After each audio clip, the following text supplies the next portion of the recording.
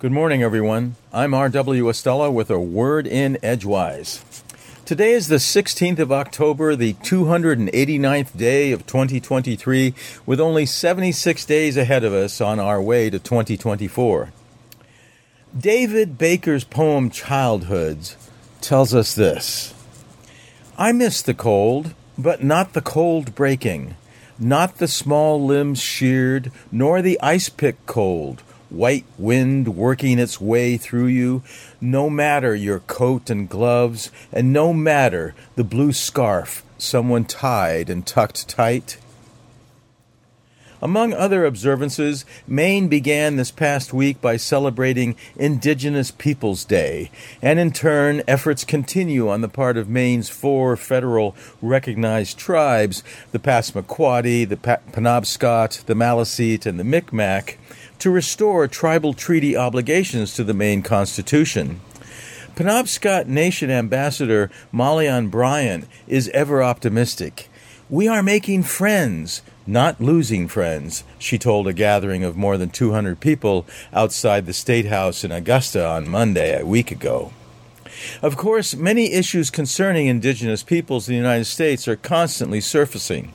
In my home state of Colorado recently, near the popular ski resort of Purgatory in the southwest corner of the state in the San Juan Mountains, yet another portrayal of abuse and cultural destruction has come to light at Fort Lewis College, site of the previous Fort Lewis Indian boarding school for 17 years in the late 19th and early 20th centuries, when an estimated 1,100 children from 20 native tribes attended the school, where investigations have revealed at least 31 students died.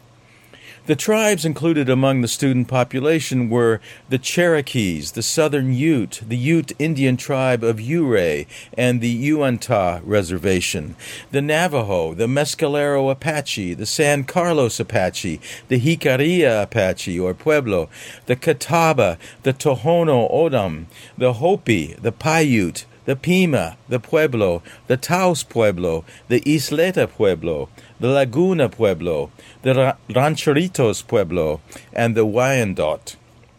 Tomorrow in Maine is the 76th anniversary of the Great Bar Harbor Fire of 1947, which began near Dolliver's Dump off the Crooked Road in Hall's Cove, when Maine hadn't seen rain for over 100 consecutive days, and the landscape had largely become a massive tinder pile, including the upper layers of the many peat bogs that are on Mount Desert Island.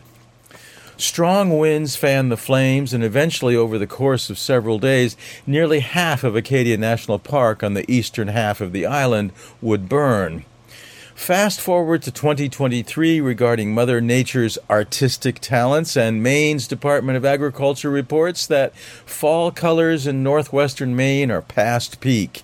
Northeastern and southwestern Maine have peak foliage conditions, with similar peak colors expected currently during mid-October in southeastern, central, and southern regions of Maine. Heavenward tonight, look at the northeast horizon for the constellation Auriga the Charioteer and its brightest star Capella, flashing alternately red, blue, and green relative to Earth's layer of atmosphere close to the horizon. Near Capella, also called the Goat Star, is a small triangular asterism, or star cluster, known as the Kids, which Auriga the Charioteer is carrying in his left arm. Today in 1775, Portland, Maine was burned by the British. Today in 1847, Charlotte Bronte's Jane Eyre was published.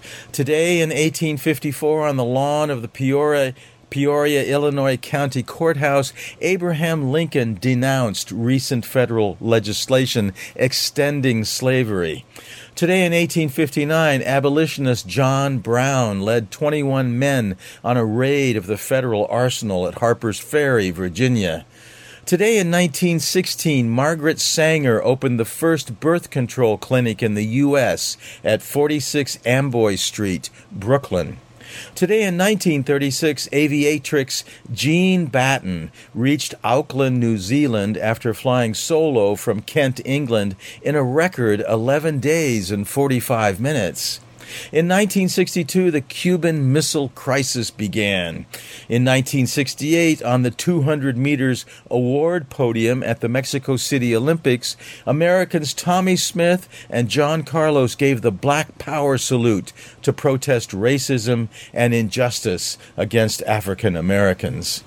Today in 1984, South African Anglican Archbishop Desmond Tutu won the Nobel Peace Prize. And today in 1986, Nigerian poet and playwright Wole Soyinka became the first African to receive the Nobel Prize in Literature.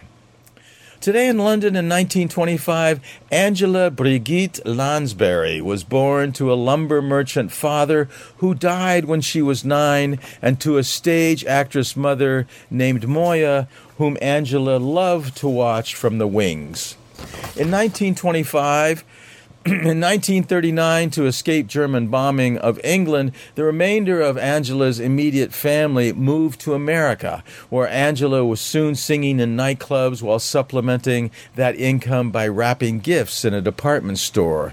She gradually worked her way to Hollywood, where she visited every film studio and finally won the role of the Cockney maid in the 1944 film Gaslight, earning an Academy Award nomination for Best Supporting Actress, a feat she repeated in her next film, 1945's The Picture of Dorian Gray. For many of the early years in her career, Angela Lansbury often played nasty women who were older than she actually was. Among those roles was her performance as the mother of Lawrence Harvey's character in 1962's The Manchurian Candidate, a film which didn't receive wide release until 1987 because studio executives felt that 1963 and shortly after was not an appropriate time to release a movie depicting a presidential assassination. In the mid-1960s, however, Angela says she decided to change her image. "I just stopped playing bitches on wheels and people's mothers. I have only a few more years to kick up my heels." And that decision soon led to the lead in the Broadway smash hit Mame, for which she won a Tony, and again 2 years later for Dear World. Meanwhile, her mother died of cancer, her Malibu home burned, and her 2 children were bordering on drug addiction, something which became the prime concern of Angela and her husband, Peter, who moved everyone to rural Ireland to escape America's drug culture. Once her children had recovered, Angela returned to Broadway, winning another Tony, her third, that one for Gypsy, and then a fourth, this time for Sweeney Todd. Then came what would become her most successful role as Jessica Fletcher in the television series Murder, She Wrote, the character with over 200 close associates who have been murdered, and yet she continues to be invited to house parties.